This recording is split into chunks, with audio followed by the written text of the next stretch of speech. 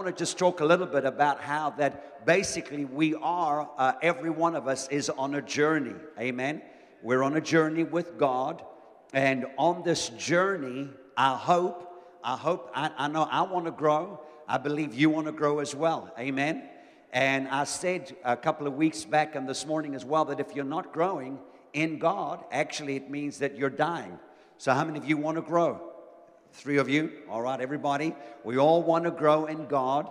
And I think that it's important. And the only guarantee that I said that tomorrow will be better is if you are growing today. Amen. So if you're growing today, it means that your tomorrow is going to be better. And so as long as you're growing, you're going to have a great and a better future. Can you say amen? So I spoke a little bit about this morning how that also we only get one shot at this life. I don't know if you've ever thought about that. We're not going to come back as a wombat or a cockroach or a giraffe or something else. We only get one shot at this life. And I don't know about you, but I want to make it count. Amen. I want to make it count. I want to be part of that generation that will carry the flag and carry the baton as far afield as I can. And give a chance for the next generation that comes up after us. And we saw that generation tonight. Amen. And isn't it wonderful to see them jumping up? I was jumping with them. Praise God. I was dancing with them. But isn't it wonderful that we can see the zeal, the passion, the enthusiasm being directed for the Lord? Can you say amen?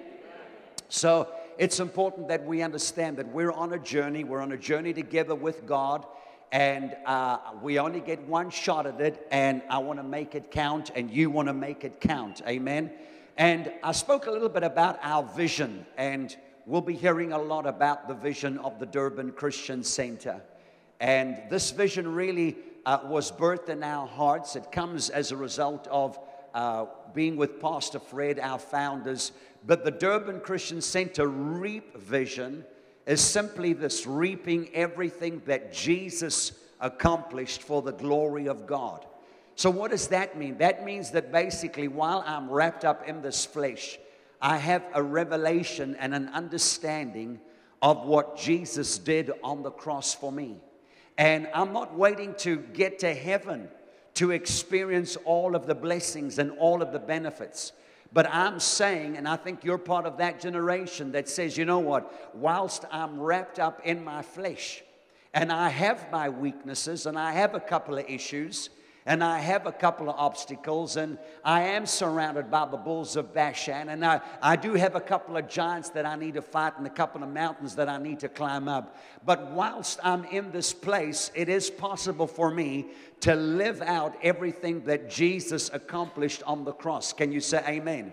Now I want to tell you that that is the basics of Christianity. Christianity is not about coming together like this, and it's wonderful, and we can shout, and we do that, and it's wonderful, and it's a time for us to refuel and recharge. That's great. But Christianity is when you are all by yourself, when nobody is with you, and it's just you and God, and it's just you and the Holy Spirit, and you're facing all kinds of dilemmas, you're facing all kinds of pressures. There's choices that you have to make, there's decisions that you have to make. And it's in those moments where actually true Christianity gets to play itself out in your life. Can I get an amen?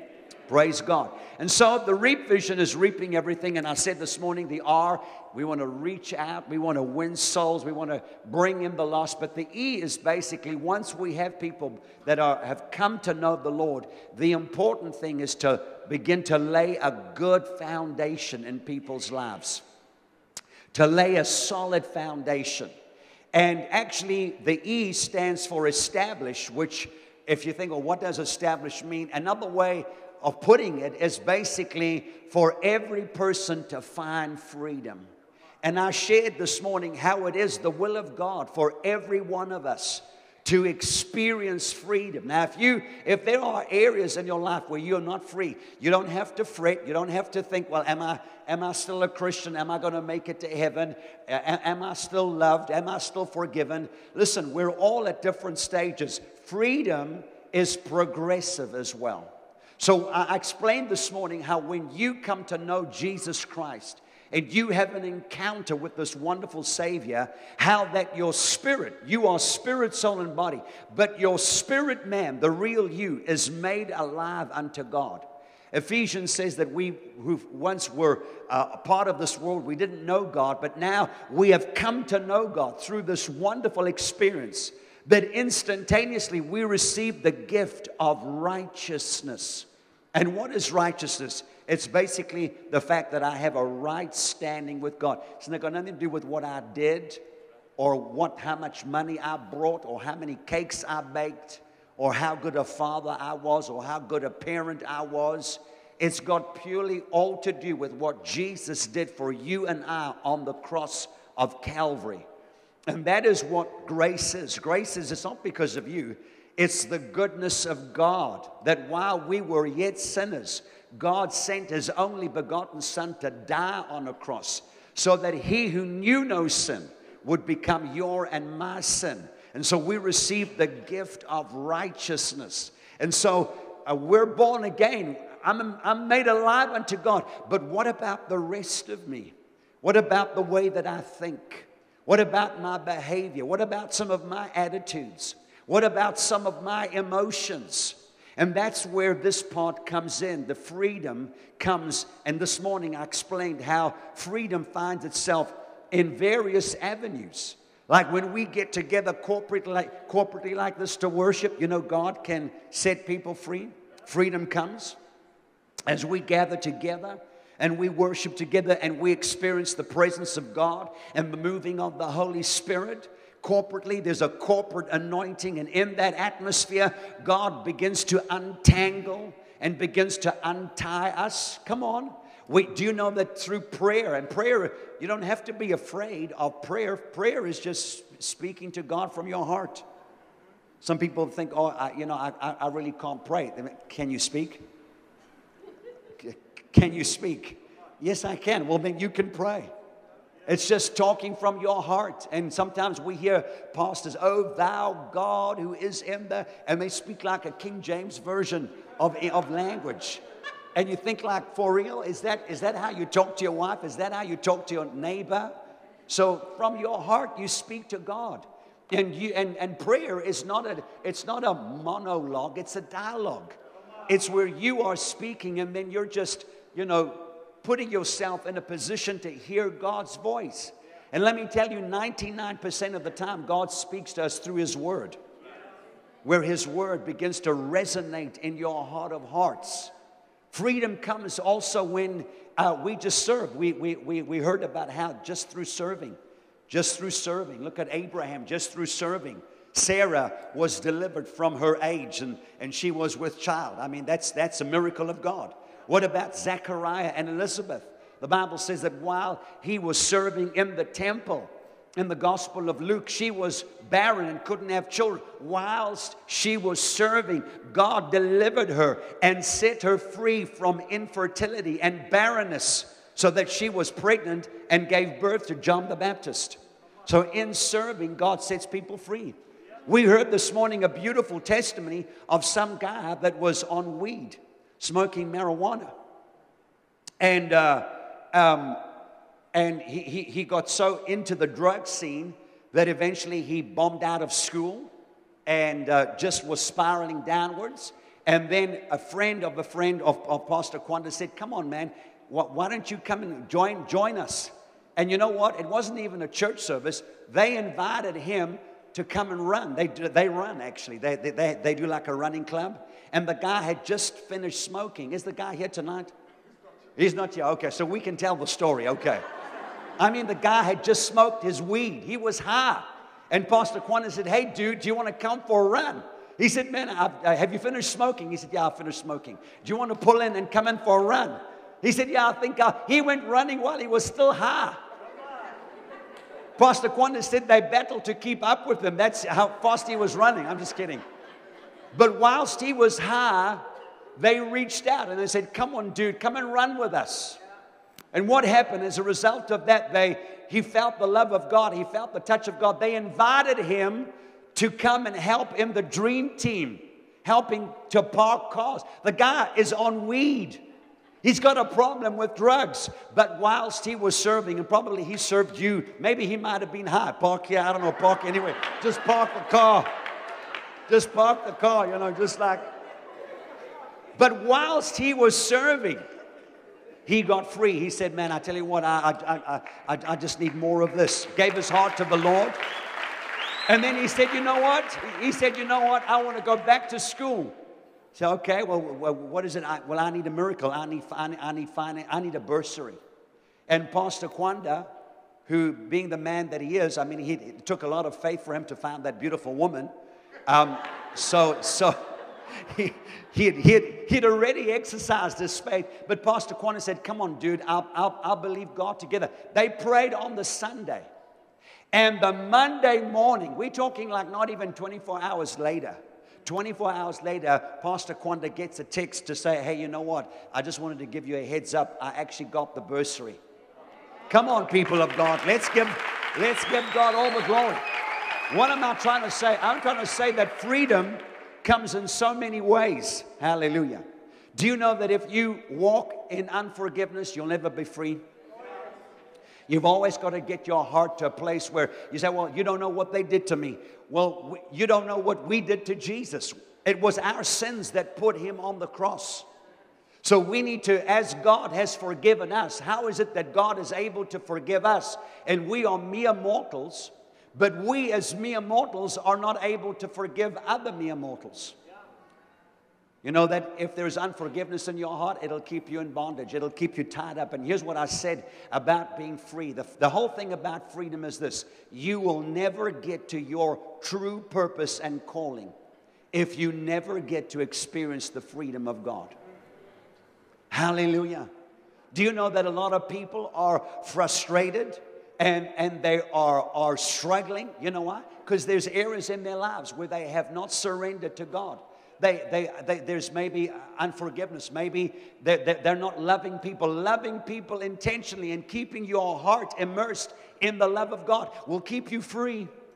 It'll keep your heart free. It'll keep your mind free. It'll keep your emotions free. Come on. There are so many people that are in sorrow, in anguish, and it's a heartache. Life is hard. You know why? Because there's no freedom. They haven't experienced freedom. That's why Jesus paid the ultimate price on the cross to set you and I free. When he came into the synagogue in Luke 4, he said, actually, the Spirit of God is upon me. I'm anointed to preach the gospel. He said to heal the sick and to set the captives free, to bring liberty to those who are oppressed. What is oppression? Oppression is where the enemy keeps you in bondage. And I gave the example this morning of how the Israelites, when they were in Egypt, remember Joseph led them into Egypt and he was the prime minister and everything was going great and everybody was flourishing. And then the Bible says, Exodus chapter 1, that Joseph died and that good Pharaoh died and another Pharaoh came and took his place and looked at these guys. And he told his Egyptian people, I don't like what I'm seeing. These guys are flourishing. They're multiplying. They're going to be mightier than us. And what did they do? They set taskmasters upon them. They made their work hard and rigorous. They put burdens. Now, that's a picture of what the enemy does for you and me. If we don't serve God, if we don't experience freedom and liberty like what the cross purchased for us, we will find life to be hard and burden. You will age before your time. You will invite sickness into your life as well, because there's areas of your life. And let me tell you, every one of us needs some area in our lives to be free. Can I get a better amen? Some of you looking at me pretty religious tonight. But listen, let me tell you, as long as you're wrapped up in this body of flesh, there are always things and issues that you will be contending with. All the time. There's only two times where you will never have to have that problem. One is either we're putting you in a box and burying you 6 feet under the ground, or otherwise Jesus has come and mortality has put on immortality and we have our glorified bodies and we'll never have a problem. But until such time, my freedom is progressive. Your freedom is progressive. Every day, I got to get the word in. Every day, whether I feel like it or not, I got to lift my hands up and begin to praise my God. Every day, I got to look at my enemies and say, I bless you. I forgive you. Every day, there are giants that I got to come on in this place. That's how it is. One of the greatest ways that God uses to bring about deliverance is through His Word. Through His Word. David, the psalmist, was a phenomenal young boy at a young age, would sit on the hills of Jerusalem, and he would actually, play his harp and would sing unto God and worshiping God. Come on, he's a young boy, but he had a problem with women. How do I know? Because later when he became king, the very thing that he didn't find freedom from was the very thing that came after him, okay? So on the hills of Jerusalem, he would worship God, and so much so that when the prophet Samuel came to the house of Jesse to anoint the next king of Israel, you remember the story. 7 of the brothers walked by. And as Samuel was getting to anoint them, God would say, no, not him, not him, not him. 7 sons walked by. And is there anybody else? Father Jesse, well, kind of like, yeah, he's not my real son, He's a mother from another brother, a brother from another mother. That story. And so, but anyways, and he stinks. I mean, he's been out there. He's been with the sheep. He probably smells. I don't know if, no, bring him. Okay, let's bring him. So they bring David. And when Samuel sees David, God says, that's my boy. That's the guy that I want you to anoint as the next king of Israel. Hallelujah. So much so that God describes David as a man having a heart after God. He doesn't say that about anybody else. But we know that David also had a problem. How do I know? Because of Bathsheba. Remember the story? And so what does David say in Psalm 119, verse 11? He says, Lord, your word I have hidden in my heart that I might not sin against you. You see, the Word of God was designed for one place. It was designed for the heart of man. It was designed for your and my heart. That's where this Word needs to be. And we use our minds, of course, we use our intellect, we use our understanding, we use our education. And so we get the Word, but if the Word just stays in the mind, it's not going to help you. It's got to get into this heart. Now, I'm not talking about the physical organ of the heart, okay? When I talk about the heart of a man, I'm talking about the heart, the spirit of a man, the real you. And that's where this word in the heart is capable of doing amazing things.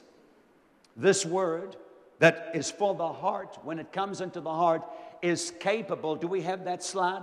It's capable of doing amazing things.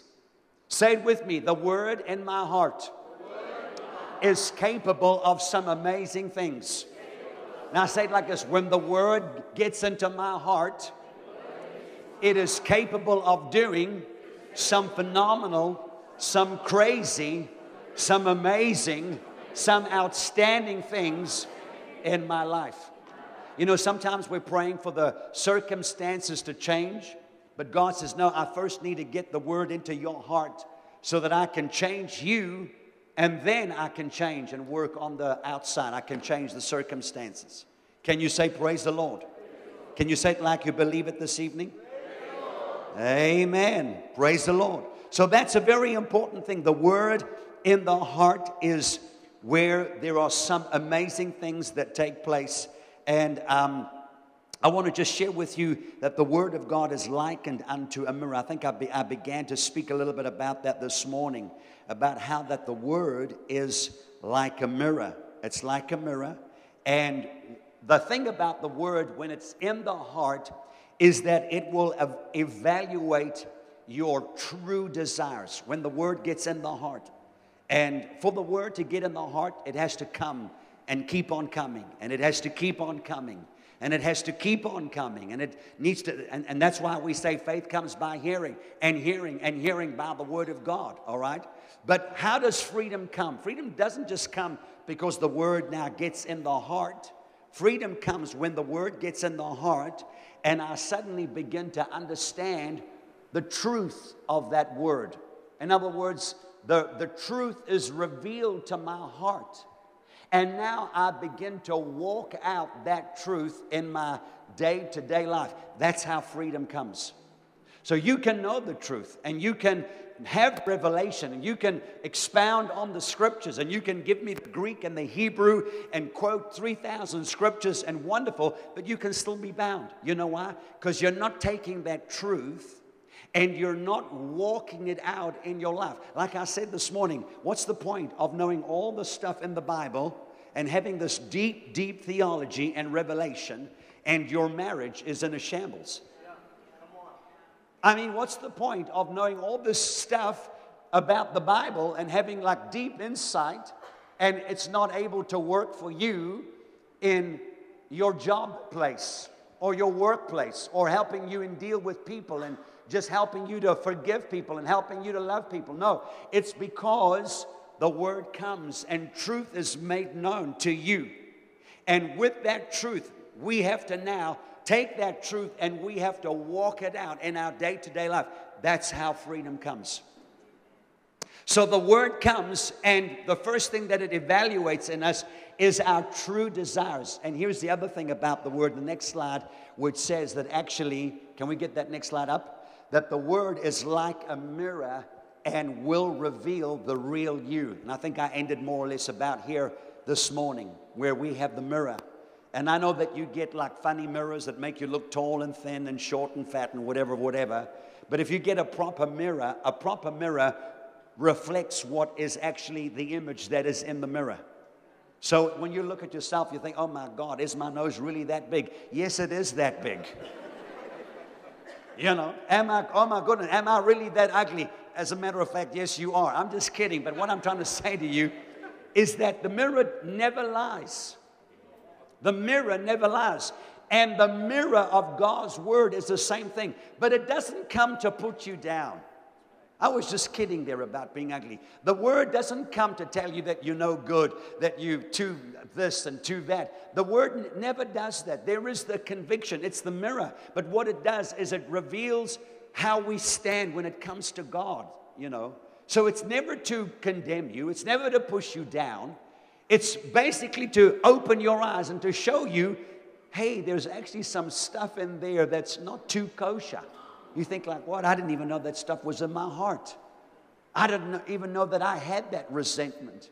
I didn't even know that when I was talking to that person, man, I just like smoke started to come out of my ears, and I felt like my fist going into my fingers going into a fist, and I didn't even know that was in my heart. That's what the Word of God does. Can you say amen? It reveals the real you.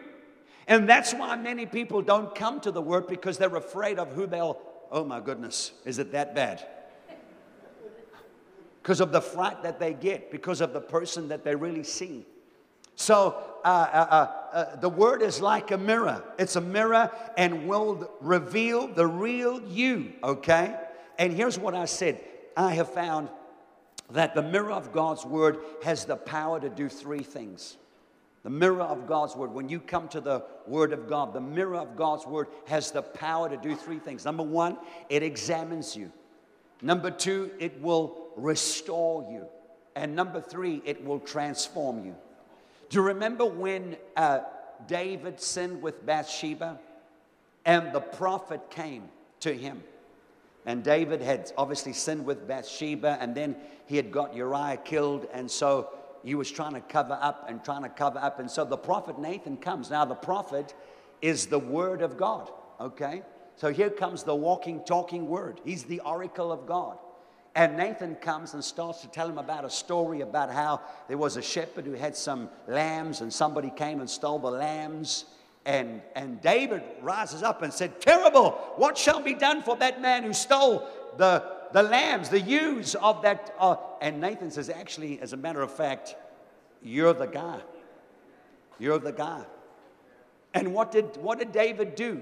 Okay, so the Word came to examine him. The Word came to restore him, because David's response was, gee, yeah, actually, I do have that fault. Yeah, I am an adulterer. Oh my goodness, I do have hatred in my heart. Oh my goodness, I am a lie. Yes, I did tell a lie. And he responded to the word. And the word restored him, and the word transformed him, so much so that he became the greatest king of Israel. Do you remember Saul in the New Testament? How he began his life. Saul was an incredible man, a learned man, an educated man. The Bible says he sat at the feet of Gamaliel and studied there. And he was zealous for the things of God, or so he thought of the things of God.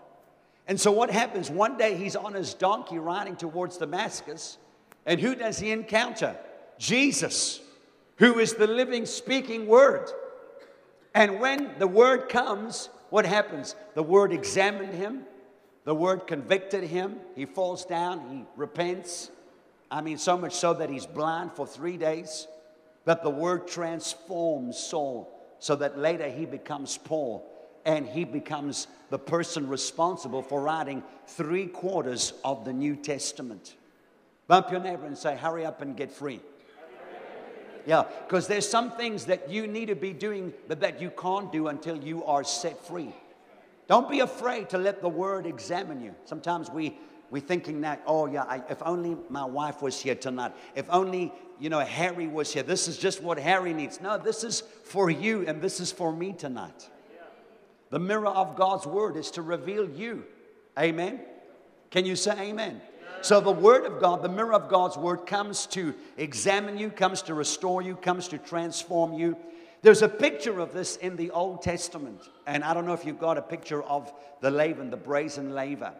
But the brazen laver was actually made from the looking glasses of the woman. In other words, it was the mirrors that the woman used. And this laver was an important piece of furniture in the tabernacle of Moses. When you look at the whole tabernacle, can you give me the other picture? There it was. You would come in the main gate, and the first piece of furniture was the brazen altar. And that's where the sacrifice was made, and there was blood that was shed.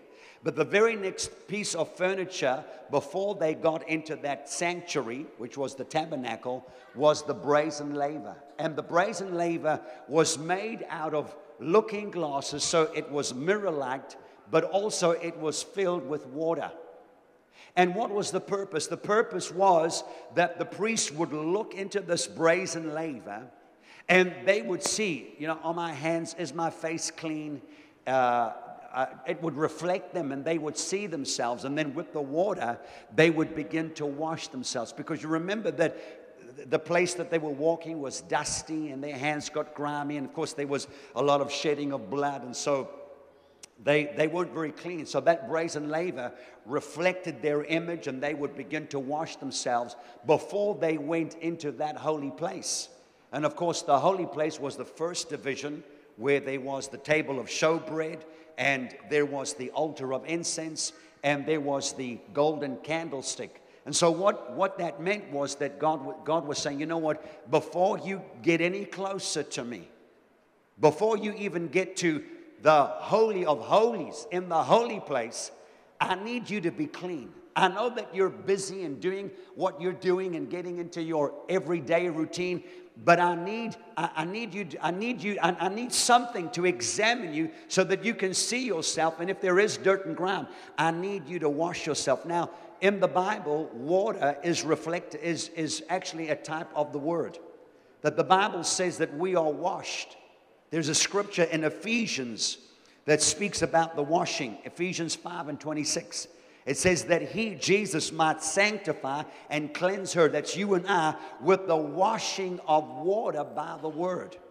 So what does this mean? This means that the word not only is a mirror that examines us, but this word is also able to wash us. But Pastor, I thought I was already washed in the blood. You are washed in the blood, and you are placed in right standing with God. Okay? And that's the gift of righteousness. But how many of you know that you are walking in this world? And there are things happening all the time. And there are things that your eyes are seeing. There are things that your ears are seeing that are not edifying you. Sometimes there's defilement that comes. So that's why we have to take the word. And we have to keep washing ourselves with the word. We have to keep looking at the mirror of God's word And then we have to allow the Word to wash us. I remember years ago hearing evangelist Reinhard Bonnke preach. And he said, somebody asked him one day, he said, how is it that South Africa is supposed to be a Christian country, and yet we have such a high divorce rate, and yet we have such a high drinking rate, and yet we have such a high whatever other rate it was, I don't know, but the statistics were high, given that we were a Christian, or supposed to be a Christian country. And Reinhard Bonnke said, you know, there's a lot of soap in South Africa, but there's a lot of dirty people in South Africa. What was he trying to say? He was trying to say that you can have, the soap can be sitting on the shelf, but it's only until you take a hold of that soap and you begin to scrub your body that your body becomes clean. Hallelujah. Just the fact that you are a Christian doesn't mean that you're clean. You're born again, you're washed, you're forgiven of your sins, but we need the washing of the water. That's what I'm talking about, freedom. Freedom from defilement, freedom from our thinking, freedom from attitudes and all kinds of stuff. So the water for washing is a picture of the Word of God in its cleansing power. Hallelujah.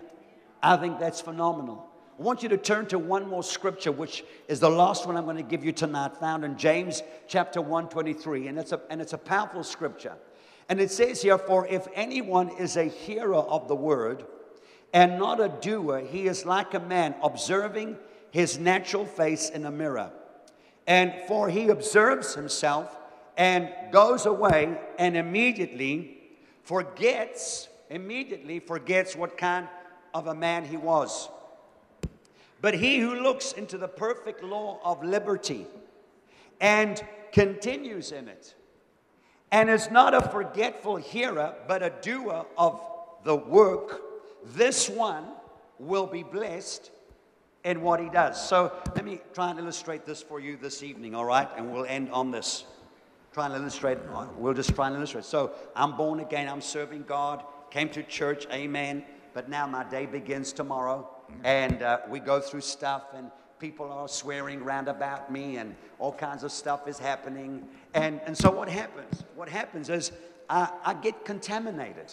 I get defiled. You know, I'm in this world. I'm not of this world, but I'm in this world. And so there's stuff that happens, and people say things, and you know, I'm hearing stuff, and it gets into my spirit. And by the time I get home, I'm like, I just got all the stuff on me. People were sharing jokes, and it wasn't the like God kind of jokes. Nobody was saying hallelujah. Everybody was, you know, just using the name of the Lord in vain. How many of you know what I'm talking? Anybody? Any real people here? Or are we all super Christians? So the Bible says, okay, James says, well, we come to the Word, and we look at the Word. Oh, yeah, great. This great scripture. Hallelujah. Praise God. And you look at yourself, and then the one type of a person looks in the Word and kind of just, you know, sees that's what's there, but doesn't take the truth of what he's read. And so he just kind of just keeps on walking with all the stuff. And, you know, there's defilement, and I'm in bondage, and basically I need freedom. And then I come to the Word and I forget what was actually there. It's only when I see the Word and I get a revelation, and I take that revelation and I begin to now do the revelation. You see, the Bible says faith comes by hearing and hearing, right? We know that. But the Bible also says that faith without corresponding action is dead.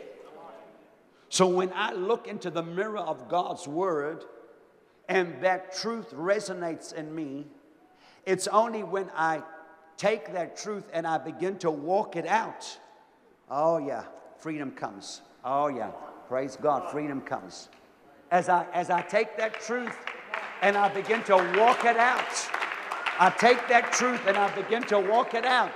You know, the Bible says I ought to love my enemies. So I go and ask people for forgiveness and tell them I love them. Even though, whatever. Do I have anything else on? Something else, whatever, wherever it is. Is there stuff on my face? I'm good. That's how the mirror of God's Word works. Can you say amen? Hallelujah. Praise the Lord. Let's bow our heads tonight in this place. Heavenly Father, we thank you for your word that's come to us. I pray tonight, Lord, that you would show us our hearts like it really is. We don't want to walk with a facade. We don't want to be a more holier than thou people, a more righteous than thou people. God, we're not into self-righteousness here. This is not about self-righteousness. This is about your word working in our hearts. Like the book of Thessalonians that Paul says to the church in Thessalonica, that they took the word, not as it coming from the word of men, but as it was the word of God. And it's that word, your word, that comes to our heart that has the power, the effectivity to release us, God, from all of our hindrances. I pray tonight in this place, my God, let your word resonate in every heart. I pray tonight that we would expose ourselves to you, that we would make ourselves vulnerable to your word, that we wouldn't hide from you, God. Even as Adam, when he sinned, he ran from you. But I pray that even in our weaknesses, even in the places that we find ourselves, that we would run to you, allowing your word to examine us, allowing the word to restore us, allowing the word to transform us. That just like David, God, we can continue in our callings and our purposes and end off doing exactly what it is that you called us to do. David was the greatest king, even though there were issues and battles in his life. But he looked into the mirror of God's word, and he took the word and hid it in his heart. He said also that the entrance of your words gives light. I pray for revelation light, Lord. I pray tonight, let the light of your word shine in every heart here tonight.